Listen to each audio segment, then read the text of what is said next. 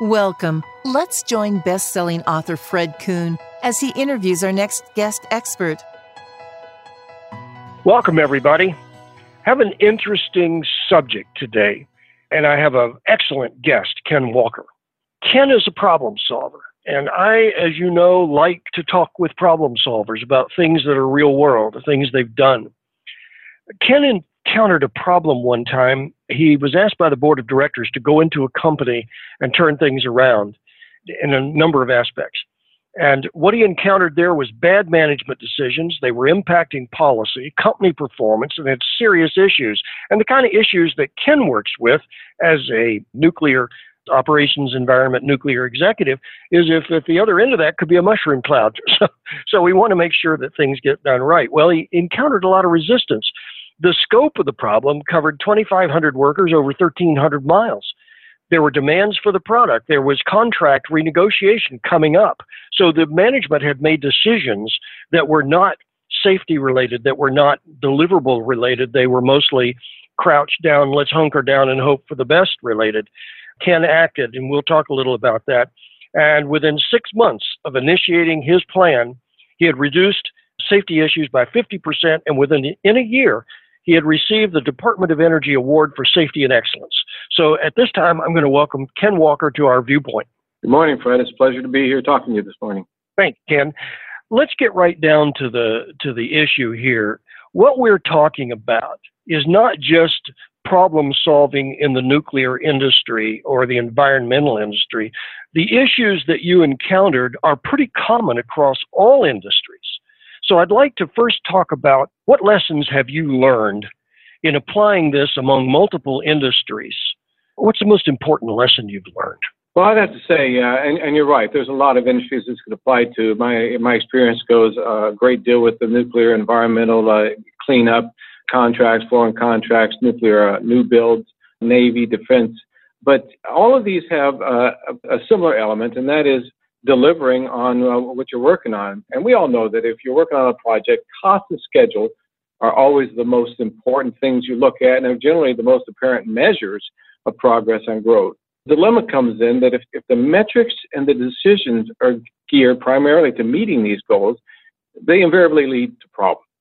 A strong leadership focus on safety, quality, and personal development that's recognized up front and is a foundation of the decisions may impose slight delays and cost increases, but will invariably avoid the bigger problems that cause major setbacks and significant completion delays.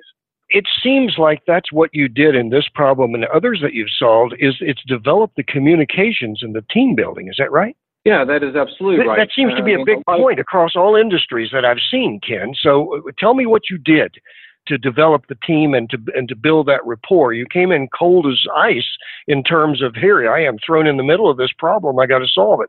So how did you do that? Well, the first thing you can do is go in and say, you guys are messed up and you need to do this my way. You need to go out there and look and listen and talk to people. You need to hear, obviously at the highest level, the president and I had many conversations, but then I got out and talked to the people running specific projects and talked to all the people down there working. So you've got to listen, you've got to learn. You've got to analyze for issues or causes and extensive condition. Something happening here may be caused by something else. Where is this a common problem across the site? We too often focus on symptoms. Those are things that are easy to see, easy to fix, and don't really produce any results, but they make us feel good. So we got to dig in, and you've got to put real plans in place. You've got to decide what is needed. Are the executives getting together and looking at these? Do I have the right metrics to tell the right message? Do I have some type of a daily process where information is shared between people? Do I have an executive review type session? Is there something that gets management out in the field to see these things, watch them, and then learn from them? You put those things in place, you talk to your people, and then you can come up with plans that not only are the right plans, but they're plans that are embraced by management and workforce alike. And you know what? When you do that, you get good results. And the one outcome of this is that within 1 year of putting these plans in place, we got the highest fee ever in the history of our contract. You know what? It's not just the environmental industry or it's across every industry, and that is talking to people managing by walking around, solve problems by walking around, and you got 2 ears, 2 eyes, and 1 mouth. That's 4-to-1 ratio. Sounds like a pretty good plan.